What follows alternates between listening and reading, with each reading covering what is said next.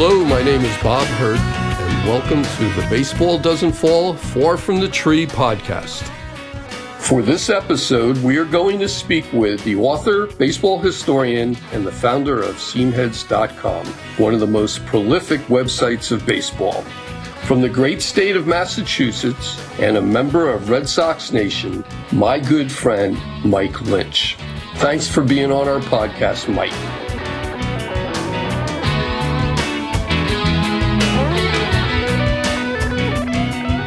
Okay. All right, let me start off. For this episode, we will talk with my friend Mike Lynch and the founder of Seamheads.com, a wonderful website that celebrates the history of our national pastime. Mike, some of the questions I'm going to ask you are kind of obvious, and your answers are for the benefit of our listeners. My first question, and it's a real basic one, is when did you become a baseball fan? I know you're a diehard. Yeah, it's pretty much in my DNA. My grandfather on my dad's side was a Babe Ruth fan when he was still with the Red Sox. Oh, wow. He used to cut out newspaper articles, and he made a scrapbook out of that. And he passed that down to my dad, who was, a big Ted Williams fan. Later on, he became a fan of Carl Yastrzemski. Right. And so by the time I came around, we were already Red Sox fans pretty much almost from the beginning. Right. And I adopted Yaz as my favorite player because of my dad. Right. And it's just snowballed from there. I remember I think I was about 5 years old, and a friend of mine asked me, what pitcher has the record for most strikeouts in the season, and I didn't know the answer. And so I decided at that point I was going to dedicate myself to learning more, so next time somebody asked me a question, I would get it right. Well, and the rest is history. So it's been almost 50 years now I've been studying the game. Oh, wow. I'll tell you. I mean, a fine job. I mean, you've gone above and beyond, let's say, with that. You know what I wanted to ask you? Because I remember, we've been Facebook friends for quite a while, and I remember seeing somewhere you were still playing baseball? You were playing up until about 5 years ago, yeah. Okay. Yeah, when I graduated high school, I joined a slow pitch softball team, and then I found a fast pitch baseball league. So from 20 to my late 40s, I would alternate between softball and baseball. Wow. But has it been 2 years? I think it's 2 years ago. I had hip replacement surgery. Oh, okay. And my doctor said, from now on, if you want that hip to last, 15, 20 years, no more running or jumping. I was like, all right, well, I'm pretty much past the running and jumping phase anyway. So, I stopped. But yeah, I started playing baseball when I was a kid, and then I played all the way up until almost 50. Wow. Yeah, I had, similar experience. From like T-ball to, through high school, and then I played a couple years of senior league, and, went into playing softball and stuff. And when I got married, my wife could see I was a baseball nut, and I had mentioned fantasy camp to her. So she actually sent me to Pirates Dream Week back in, I believe it was 92. And, wow. it was a wonderful experience for me. And I worked at AT&T for 21 years, and for a long period of time, I worked with kids that were like 10 years younger than me. And at Dream Week, they give you a videotape of your week down there. And fortunately, since I pitched, they had recorded the entire game of one of the games I pitched and everything. So anyway, one of the kids that I worked with goes to me. He goes, Hurt, he says, and I'm like 35 now, right? And I haven't thrown hadn't pitched hardball since I was about 21 or something like that. And he goes, Hurt, he says, we need a relief pitcher for our game. Would you be interested? I'm like, all right. So anyway, I ended up, I became a starter and stuff, but I remember the second baseman coming up to me and saying, he goes, oh yeah, he says, I heard your last start was a while ago.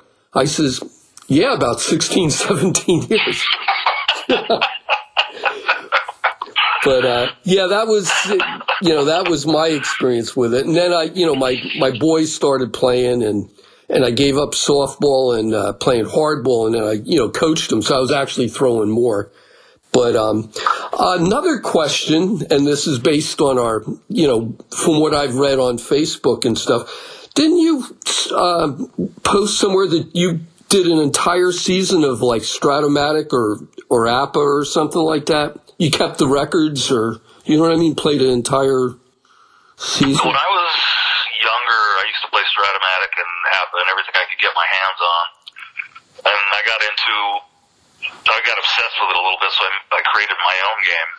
Wow. With splits and dice and cards and charts, and I was like, there needs to be more.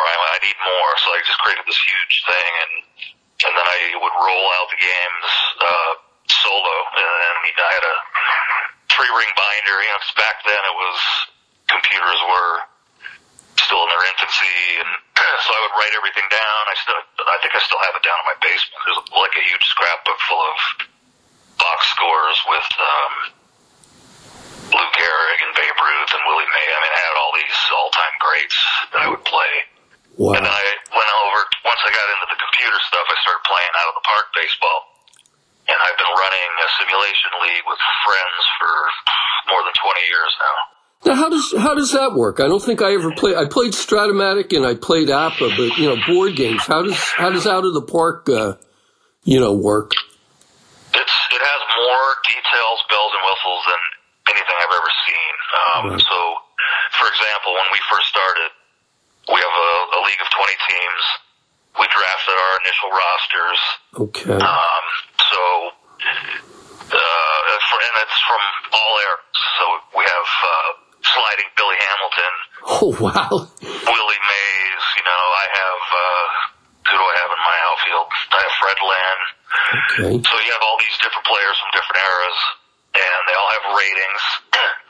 But what I like about Out of the Park is that you can run a career league because it adjusts ratings every year. Right. So as players get older, they, of course, they slow down a little bit. They can't catch up to the fastball like they used to. They start throwing slop. So we have 20, we rebooted it a few years ago. So, we don't have anybody in the Hall of Fame yet or anything like that, but and then, the other thing is we get to the amateur draft. We hold it at the end of the season instead of in the middle. Right. And the computer automatically, based on what I told it to do, puts together a draft pool, and it's the same thing as players from all different eras. So you could have Dan Brothers in the first round, Thurman Munson, and you just keep building your team. There's finances, there's ticket prices, it's great. You can do international leagues. Holy cow. We have free agency, we have the Rule 5 draft.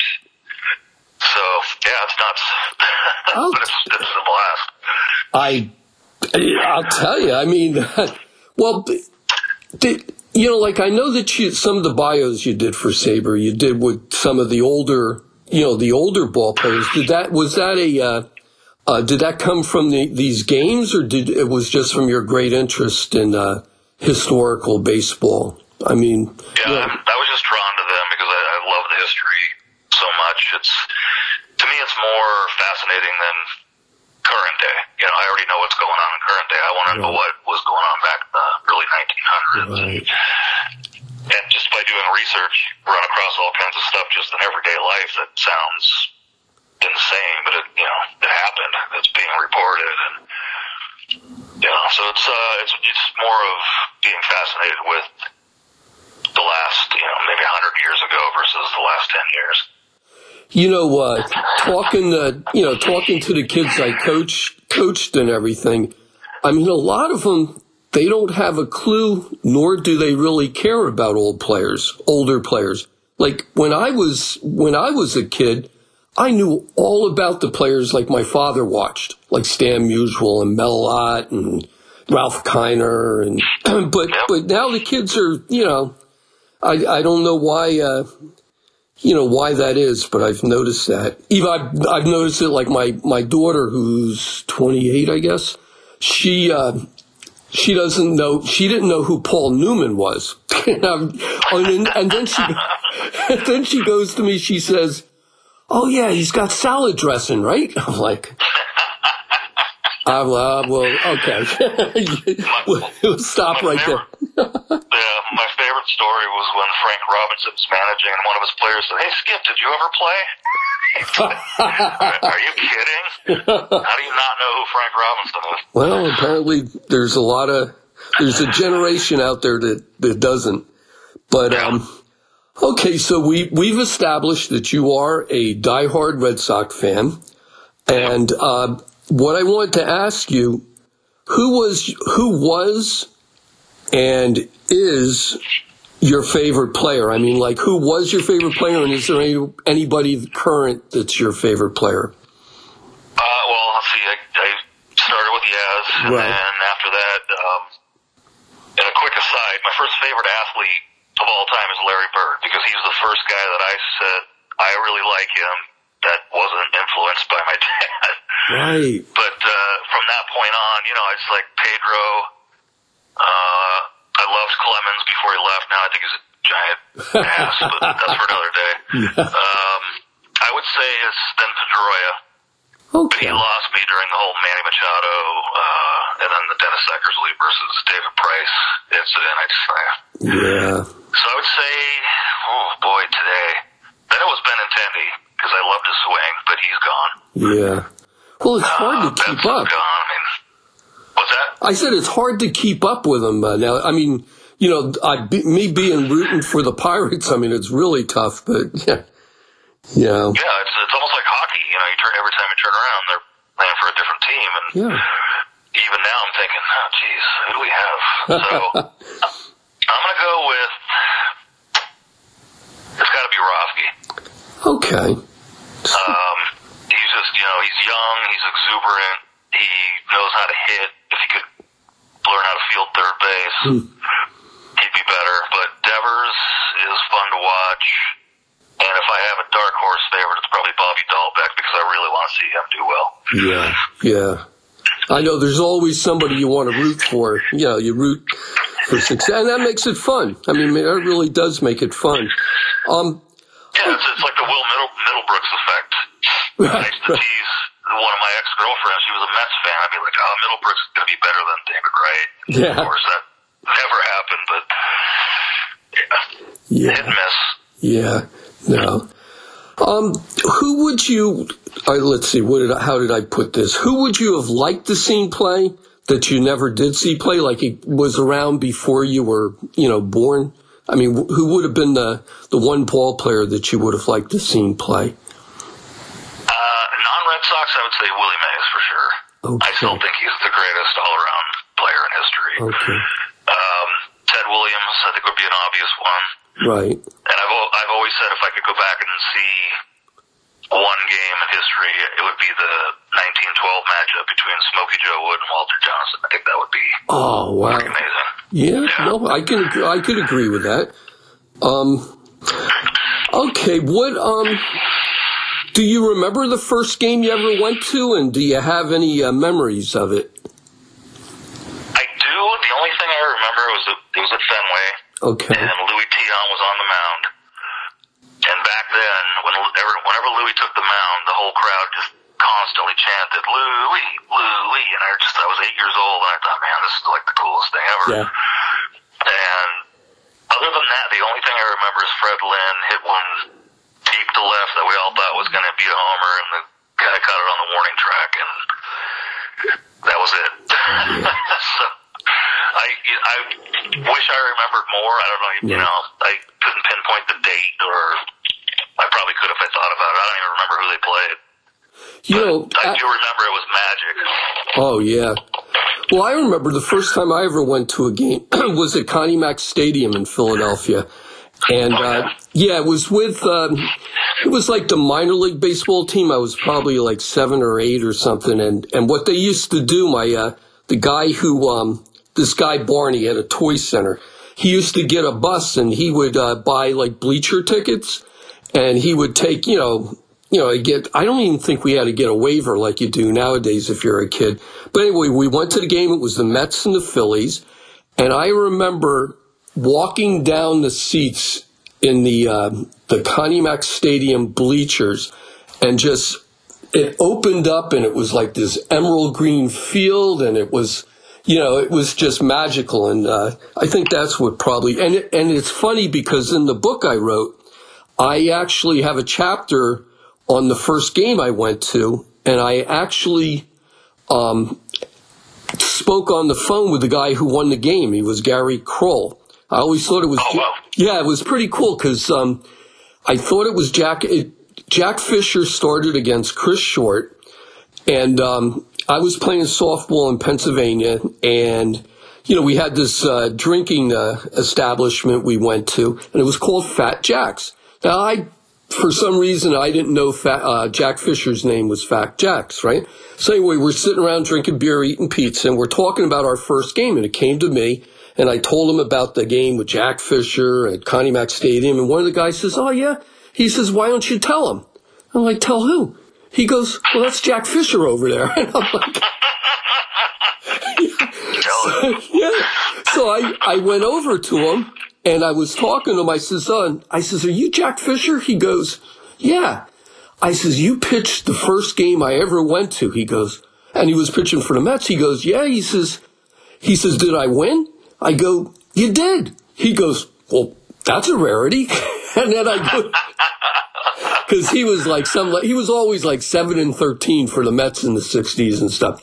So I said, I got a baseball in my car. If I run out and get it, would you autograph it? He goes, yeah, sure, right? So anyway, he comes, I give him the ball, he signs it. So I have it on my in my curio cabinet at home, in my house and stuff, and people would come over and they would see, I'd show them my memorabilia, and they said, Jack Fisher, who the heck's Jack Fisher? And I would tell them the story about it, right? So then I was writing an article about that game, and I'm going through Baseball Reference and the box scores, and I find out that Jack didn't win the game. He pitched the first 9 innings, but a guy named Gary Kroll came in and pitched the 10th inning, retired the side, and then somebody came up, got a pinch hit, and they won or something. But so I'm like, well, now I got to get a baseball signed by him. So I tried getting a hold of him, and he got back to me about a month later. And I says, if I send you the ball, I said, would you sign it for me? And he goes, yeah, sure. So that's how I ended up getting a baseball signed by the guy who won the first game I ever went to. Wow, that's awesome. Oh, it was, yeah, and there's other things, but I'm talking too much. It's about you. It's not about me. No, it's all good. Okay. I have a story if you wouldn't mind me sharing. Oh, yeah. Talking about when I used to play the fast pitch, I was a pitcher, and I used to face this guy who, it just seemed like every time we played that team, I was starting and he was starting. And so I went to a book reading probably a year or two later, and after the reading, we went to a bar and hung out, and it was Rob Nyer happened to be there. And I know him because I used to live in Portland, and he lived in Portland, and we bumped into each other and stuff. So we're sitting there, and I'm looking at this guy across from me, and I'm like, who is he? I know who that is. So they finally introduced us, and I realized it was the guy that I used to pitch against. Okay. And I'm like, oh, yeah, we used to play ball against each other. And Rob's like, do you know who that is? And I said, no. His name is Rob Nelson. Wow. Okay. Well, he used to pitch for the Portland Mavericks back when Jim Bouton was on the team, and he and Bouton invented Big League Chew. Right. Holy crap. That's Rob Nelson, the inventor of Big League Chew. And then we became friends, but I, for the life of me, I could not figure out who he was until that moment. And then I watched the documentary, The Battered Bastards of Baseball, and there he was. And so, yeah, that's my Big League Chew story. Wow. Well, that's pretty cool. I thank you. That's something I'm sure, the people that are going to be listening to this are going to enjoy. Now, it's fun when you're a kid. I used to chew that stuff. Oh yeah. And then you meet the inventor, and you're like, wow, this is like a dream come true. Right. Exactly. Right. You said, well, I mean, you grew up in the Boston area, and you said Fenway. I've never been to Fenway Park, but what is it like? It looks like it's magical. Anytime the movies that use it as a backdrop, and then watching the games on TV. I mean, that's got to be the best stadium. You've been to several, I'm sure, right? Yeah. Well, it's like you said with Connie Mack. You walk out, you're underneath the bowels of the stadium, and then you get up to where your seat is, and the first thing you see is the green grass, and you're like, wow, this is the best thing ever. Fenway, so for me, I'm 6'3". Right. And Fenway was built in 1912, as everyone knows, so the original seats are very cramped. Oh, yeah. And because of the way the stadium was built, they have the posts and the overhang, so you don't want to really sit under that, because as soon as someone hits a fly ball, you have no idea where it's going. Right. But we found, my girlfriend and I, we haven't been for a while, but there's seats in the upper right field. It's like almost at the top. Right. That looks right straight out at the Green Monster. It's absolutely gorgeous. You can see the city skyline and everything. Bathrooms are right behind you. The beer garden is 50 feet away. And it's phenomenal. But the atmosphere itself is amazing. You got the whole Sweet Caroline, and it's just, you're all in it together. We're all Red Sox fans. And other than that, it's, the renovations they've done are fantastic. At first I thought it was apocryphal that they put seats on top of the Green Monster. Yeah, I was going to ask you that, but you don't mind that now? No, I watched older games when the screen was still there, and I was like, God, that was kind of boring. Now you hit one into the seats. You got people out there trying to get the ball, and yeah, I think I do. I think I like it. I'd like to sit out there at least once just to check it out. Yeah. Well, like what you were describing at Fenway, I did get a chance to go to Wrigley Field, and it's sort of, and when did I go there? I went there actually when Ryne Sandberg played. It was like 1984, I think I went. I think they went to the... So did I. Did you go? Yeah. We might have been at the same game. Well, I believe it was in May that we went. I'm not sure, but it was something. It definitely, and Ryne Sandberg, he hit the one thing I remember, he hit a triple. I remember Mitch Williams pitching for the Cubs too, So, well, that must have been a roller coaster. Yeah, it was. When we went, it was Steve Carlton was pitching for the Phillies. Oh, wow. So we saw Steve Carlton and Mike Schmidt, and then on the other side it was Sandberg. Eckersley was there. I'm not sure if he pitched. Yeah. So there were, at least 4 Hall of Famers at the time, so it was pretty cool. Wow. Yeah, when I went, it was the Braves. I think the Braves and the Cubs were playing.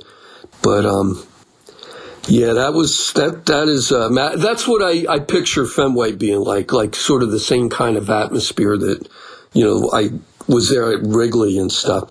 Now, I know you lived on the West Coast for a long time. Did you go to any games out there, like in Seattle, or was there any? Yeah, I saw a few games at the Kingdom, and I had the pleasure of seeing opening day 2000 at Safeco Field. Oh, okay. It was cold as hell, and it was the only time I wish the Kingdom was still in existence. But it was Pedro Martinez against Jamie Moyer. And since it was 2000, it was Pedro at his absolute best. And right. Of course, he threw like 7 innings, 2 hits, 13 strikeouts, something like that. And what we loved, my best buddy and I went up there, and I think at one point Jamie Moyer threw a pitch that they had clocked in at like 45 miles an hour on the scoreboard. I would no doubt. I was like, oh my, he broke the scoreboard. Oh my God. I'm sure it was faster than that, but it wasn't much faster. Yeah. So it was quite the contrast. But, and then the other thing is, the Portland Beavers we used to watch a lot when I was younger. And I don't think Portland has a AAA team anymore. I'm not sure if they have a baseball team at all. Yeah, no, and they had one for such a long time, too. Portland, that was the PCL, right? The Pacific Coast League, Yeah, I mean, Carl Mays played for him way back in the day. Mickey Cochran, Johnny Pesky, they've been around forever. Yeah. They decided soccer was going to get more fans, so they switched over, and it's too bad, but I understand. It's all about money and economics. That's It's not like the Beavers were filling the stadium, but because of the AAA status, I got to see Spyco and Dante Bichette, Juan Samuel, and I got to see all these young up-and-coming stars, and then you also get to see people that are either trying to make a comeback or are on an injury rehab stint. So I've seen Fernando pitch. I saw Dave Kingman. Wow. Fernando gave up the longest home run I've ever seen in my life. But it was funny because my then wife was with me, and when he got taken out of the game, of course he got a standing ovation because he's Fernando. Right. And she just looked at me like, why are we giving him this ovation? He's just got his ass kicked. It's Fernando. Everybody loves Fernando. You see, where I live, I'm near a lot of minor league teams. In fact, I've seen a lot of your Red Sox stars come up. I'm not too far from Trenton. And remember Trenton, the Trenton Thunder used to be the Red Sox, so I saw Otis, what was his name? Trot Nixon and Donnie Sadler. Trying to think of some. I know I saw Vladimir Guerrero. I saw play for the Harrisburg Senators against the Red Sox and stuff. But and that pitcher that I remember he was with the Yankees and he was on there for a bunch of years and he never played, but he was getting millions of dollars. And then I think he went to Minnesota and he did well. Yeah, that's it. I can never remember his name for some reason, but I saw him pitch a bunch of times. So, he helped us get Pedro. So when I ever see him, I'll shake his hand. Yep. No, there's benefits, right? Benefits. Okay, you're a member of SABR like I am.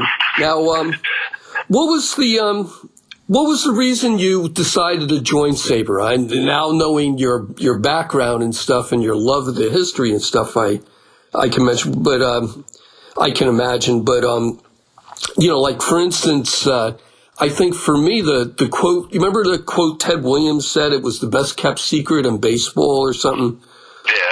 Yeah. So that was kind of my motivation. But I mean, I've been reading about it and hearing about it forever. I used to read the Bill James baseball abstracts every year. Okay. I believe it was mentioned, but there was always a fee that you had to pay, and I was, too cheap. Yeah. And then when I started writing my first book, I saw that they had access to old sporting news. So that was really the impetus for me finally joining. I just finally bit the bullet, and I've never looked back. It's been one of the best decisions I ever made. Oh, yeah. Absolutely. I agree with you. I absolutely agree with you. Now we come to the part which I really wanted to ask you about was how did Seamheads come about? I mean, I know... My buddy Kevin Johnson and I started talking about it, I think it was about 2000, the year 2000, and we just wanted to put a blog together that had ballpark information and, stuff like that. So I started working on it, and I had no idea what HTML was, so I taught myself that. Right. So we launched it, I don't know, this is taking a lot of work, and it's not really where I wanted it to go. So we kind of shelved it, and then when I wrote my first book, I decided it was 2007. My book was going to come out early 2008. So I thought, all right, this would be a perfect opportunity to launch a site so I could promote my stuff, and then Kevin can post what he wants, and then maybe we'll get some other people to help out. And that's pretty much what happened. I found WordPress.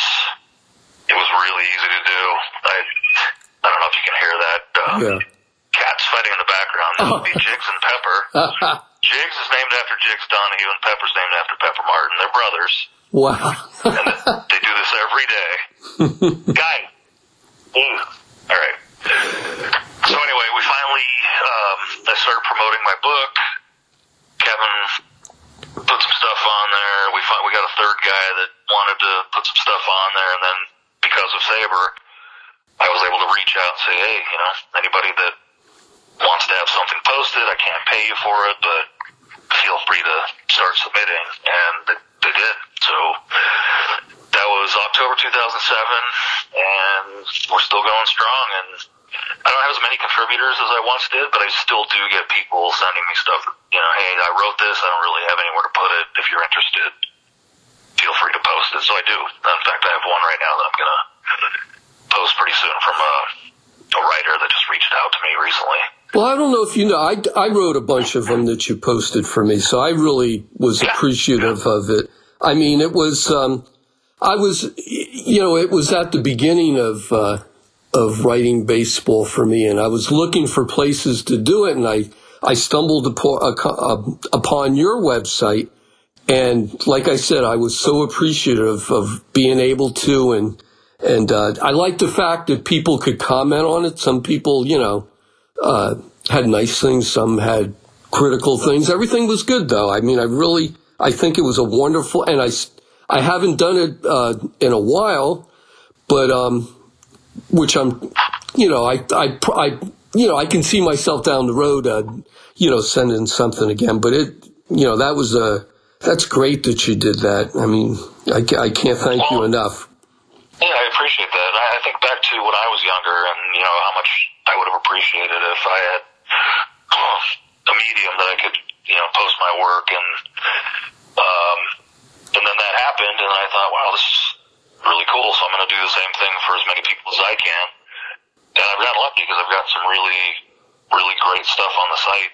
Yeah. From people who love baseball. Well, yeah, I love reading them. I mean, I loved writing stuff for it, but I mean, reading them, I've learned, so much from that. I mean, it's pretty cool. What I saw, I was, did a little research, before I put these questions together, and you're a past winner of the Tweed Webb Lifetime Award. Now, could you share with us who Tweed Webb was and a little bit about the award and, Love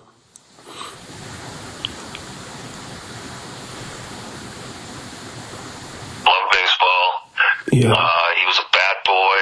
He was a player. He was a manager. He became a reporter. He was an official scorer. I mean, the guy did everything. He helped form leagues. And he was 75 years at least of being in Negro League baseball.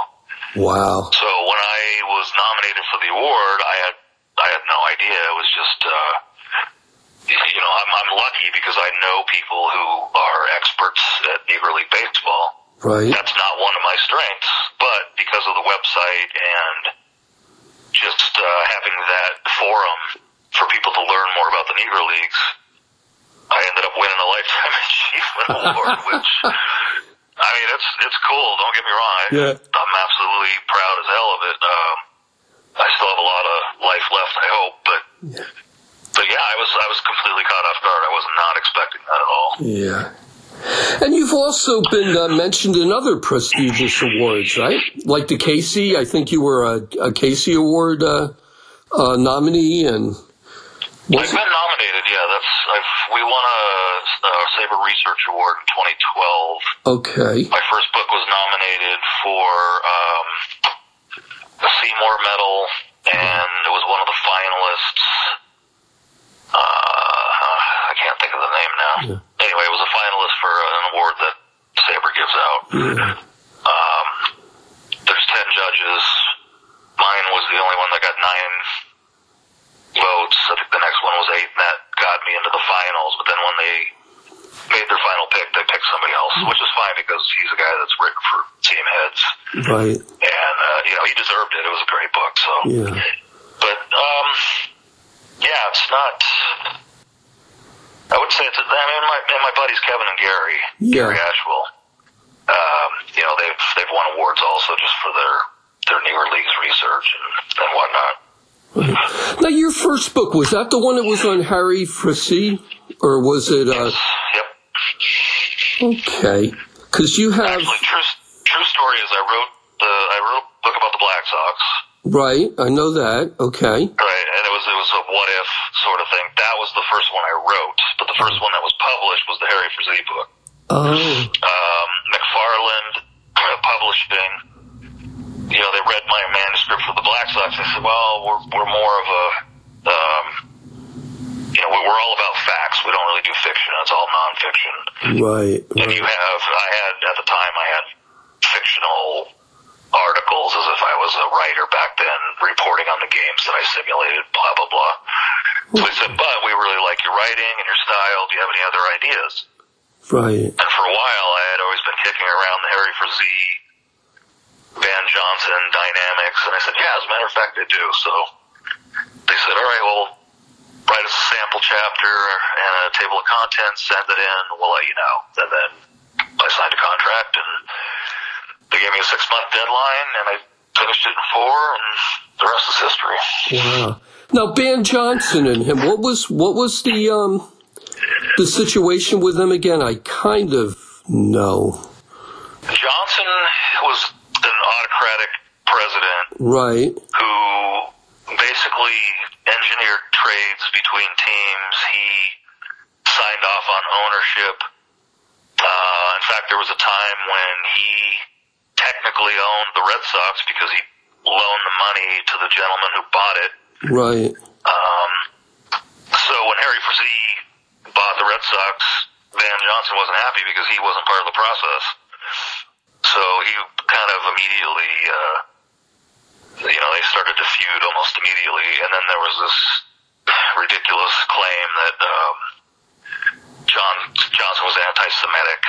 Frazee was allegedly a Jew, and blah, blah. I don't think any of that is true, but needless to say, they did not get along. And then Frazee allied with the Yankees and White Sox, and the other owners sided with Johnson, so there ended up being a huge war between the two, and it almost caused the American League to split. Some of the teams were going to go to the National League, and I believe they were going to form another league where they were going to add, I can't remember what it was, Detroit, or no, I think Detroit was already part of it. Anyway, I think they were going to form a new, like the National League was going to form something and add Detroit to it, and that way they could screw around with the American League's Detroit Tigers. So it was a mess. Yeah, and the American League wasn't that old then, too, right? When that would have happened, or? Yeah, he bought the team in 1916. Okay, so, yeah. So we're only talking 15, 16 years of history. Wow. Now, okay, you've written, 5 books now, or? Yes. Okay, and I know there's the 3-volume set of baseball's untold history. I think I read the first one. I'm not sure. You want to tell us a little bit about, those books? The Untold History volume? Yeah, the first one was The People, and that was largely about people that I'd already written about. Right. That nobody really knows. I mean, I always pick subjects that I like to think that, they slipped under the under the radar or whatever. So like, sorry, my mind is going blank. That's all right. Mine does that all the time. I know. Shuffling Phil Douglas is one. Okay. He was banned from baseball for offering to leave the Giants and go fishing for a month so the Cardinals could hopefully pass them and win the pennant. And so he got banned for that. Basically what happens is while I'm doing research, I always run across somebody that I'd never heard of before. And I start doing, looking into them and whatever, and I get interested and I find all kinds of interesting stuff. Art Shires was another one. He's probably one of my favorite characters just because he's not around anymore, but he was nuts. He used to beat on his manager. He boxed. He wrestled. He thought he was the greatest thing since sliced bread. And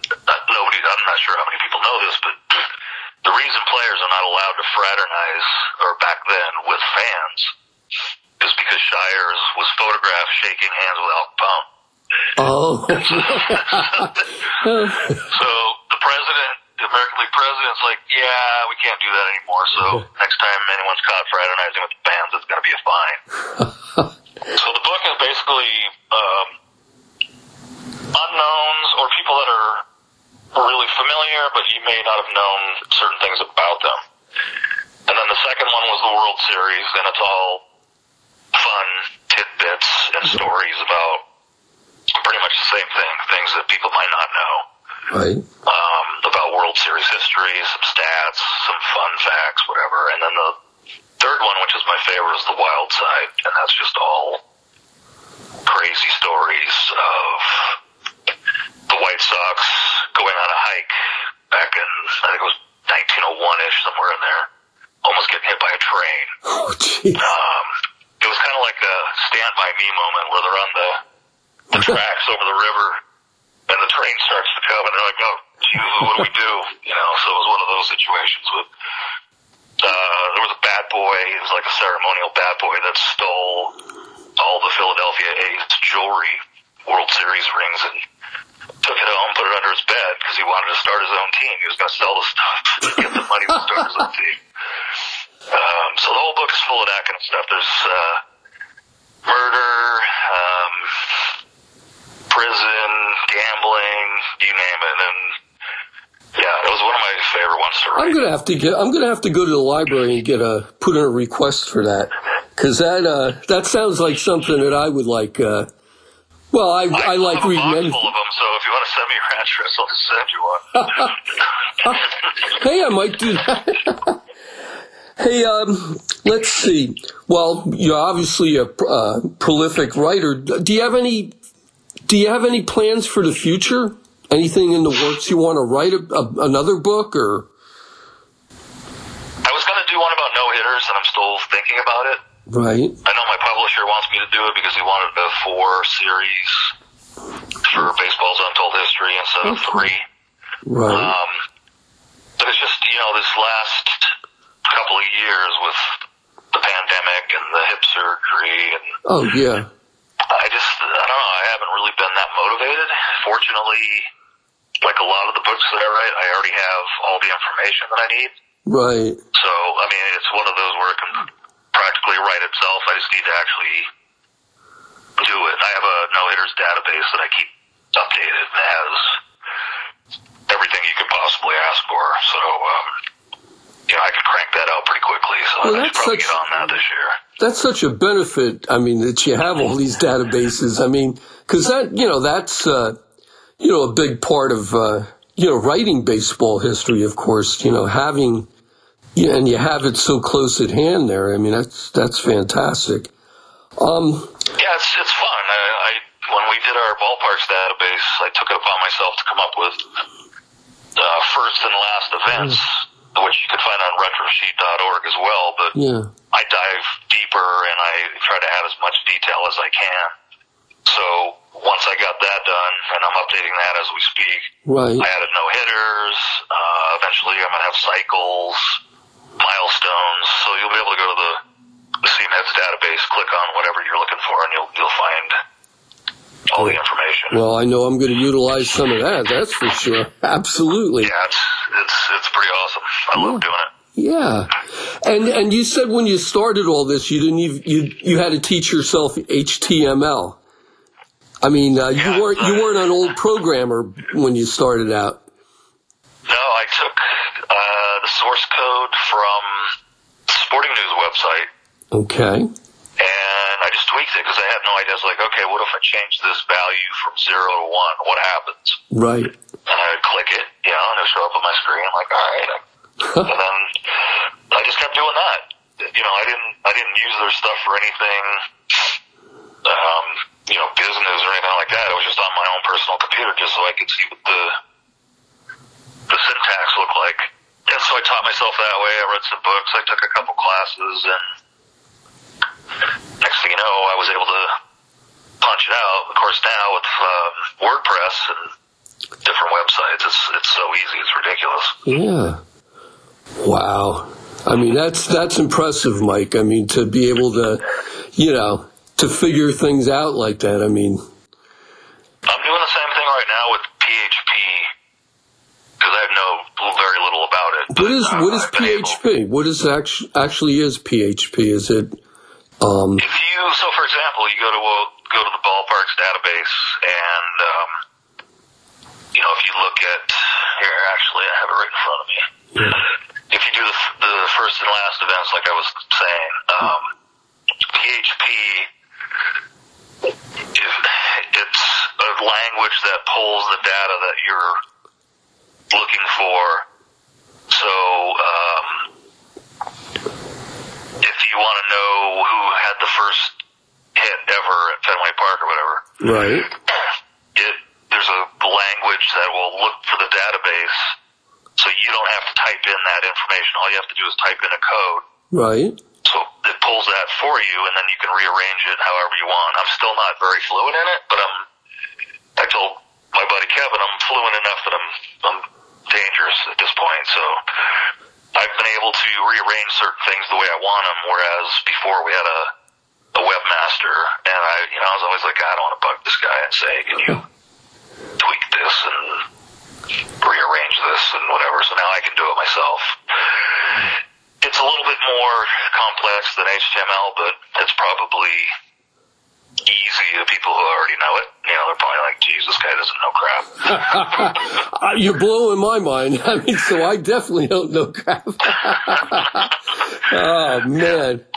So, I know you were saying about the no-hitters database. So, is there any other things that Seamheads is looking to do in the future, or it's something that evolves,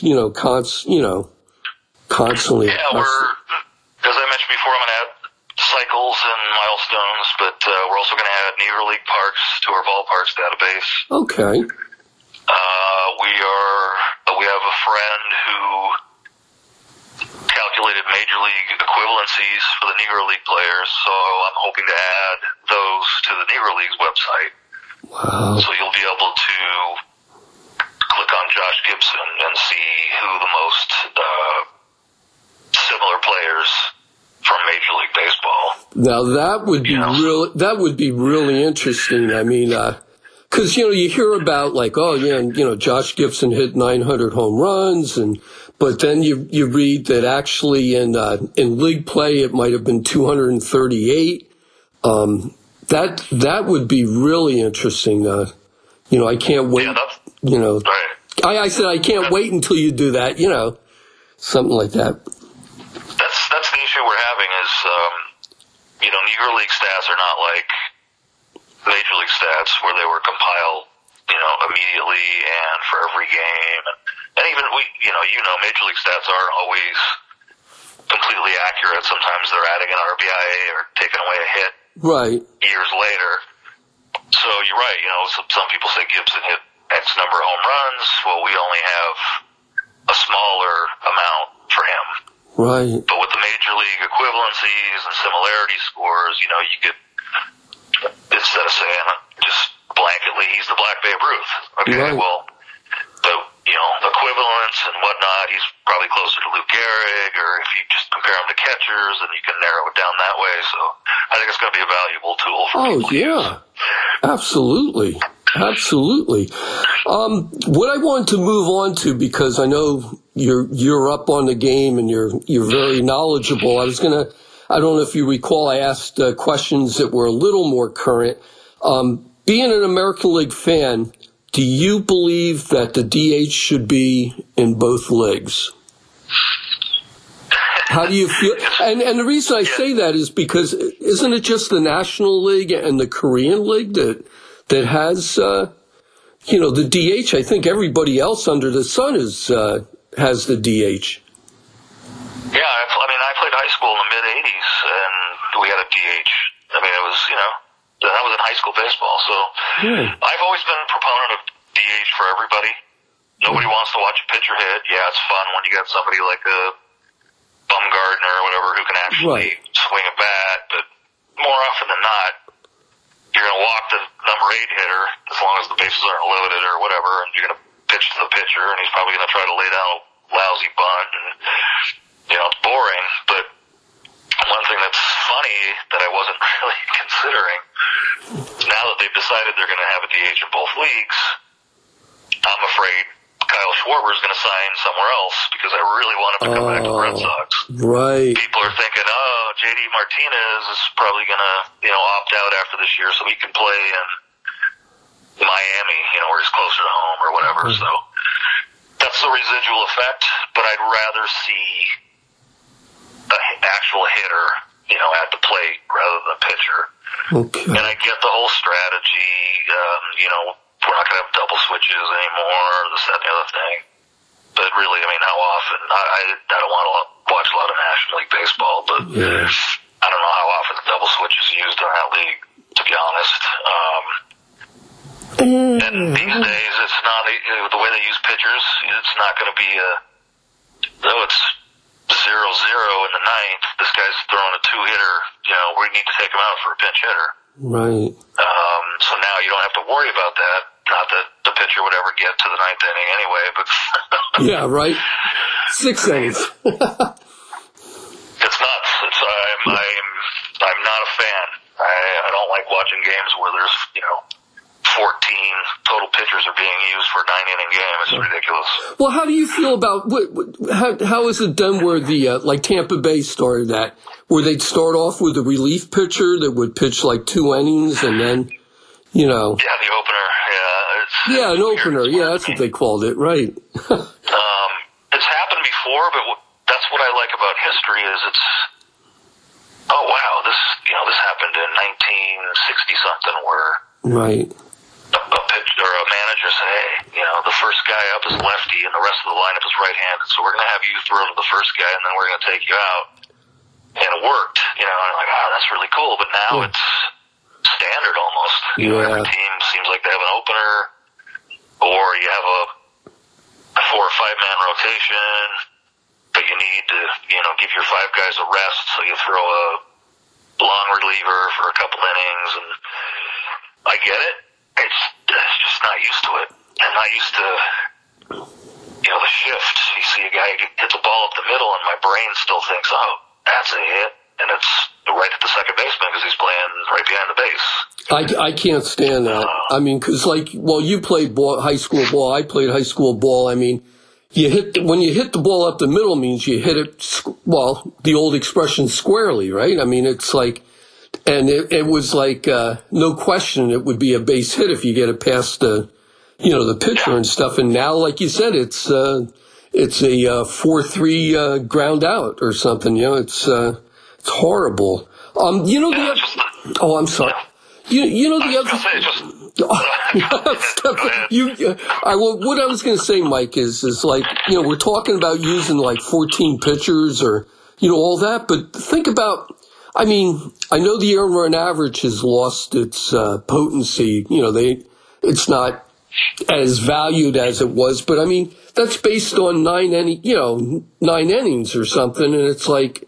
With pitchers nowadays, like the opener or the starter of the game might only be intended to go like 4 innings. It just messes, statistics up, I guess, Yeah, true.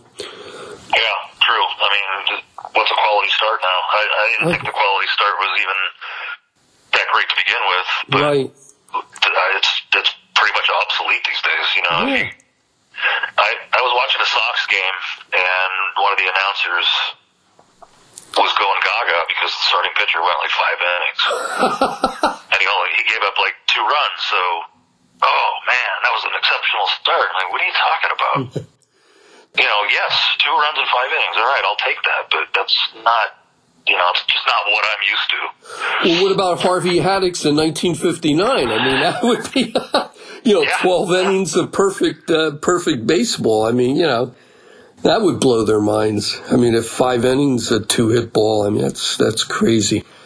And another question, and one, when I was in church today, the guy that sits in back of me, he's a big baseball fan, and we started talking about how long do you think the baseball strike is going to be?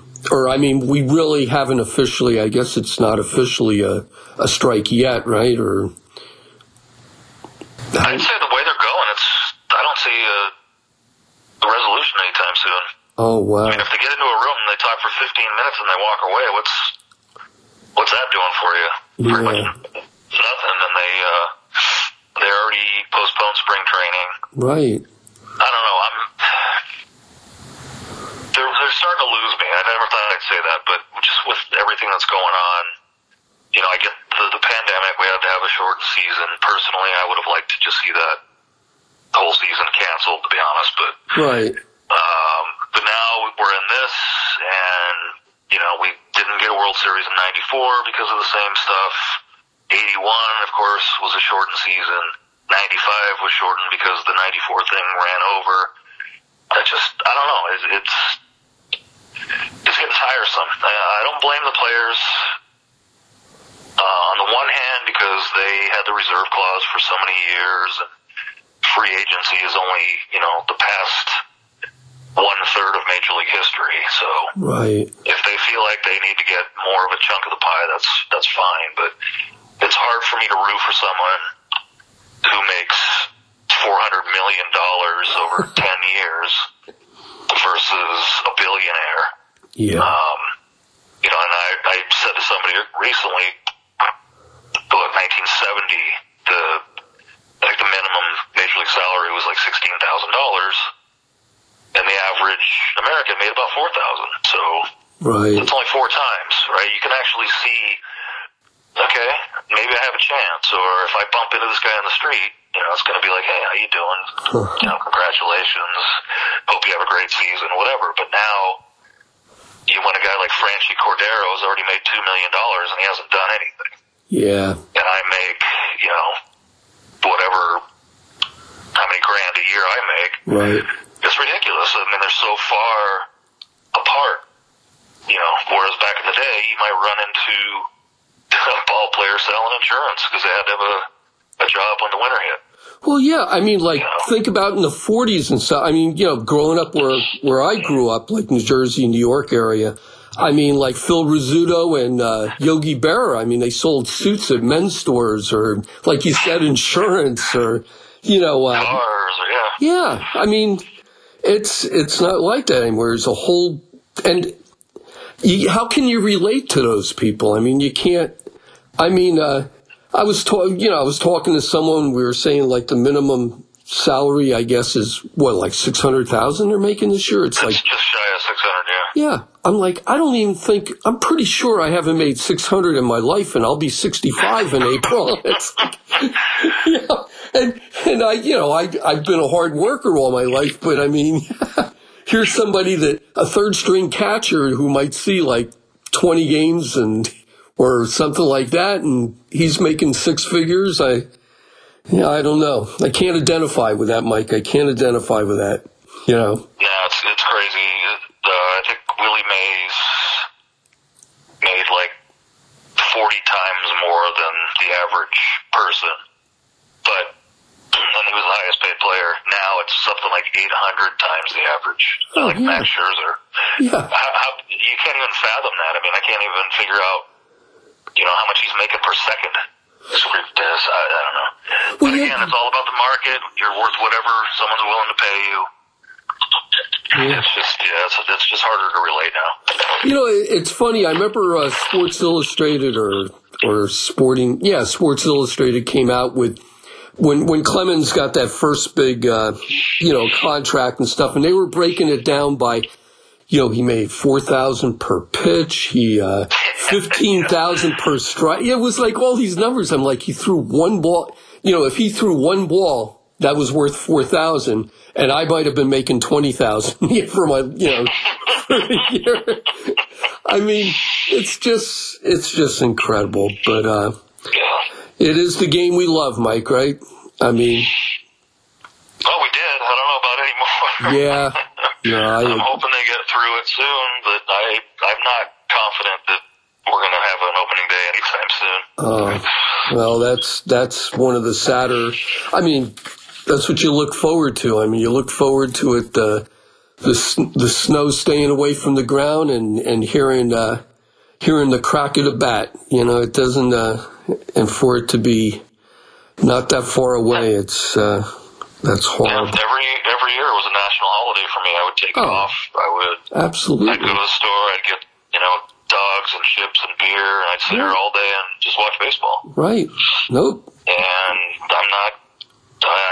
I work from home, so it's not, in the last 2 years I've been working from home. I used to actually go into the office and I would take the day off, but I don't do that anymore. It's just, it's sad. Yeah. Well, Mike, I'm going to wrap this up. I just want to thank you. And you and I are cut from the same cloth, I think. I really... Yeah, we're old fogies screaming at clouds. That's a great way to the days of old. All right, well, you enjoy the rest of your day, okay, Mike? You too, buddy. All right, talk to you later. Thanks. All right.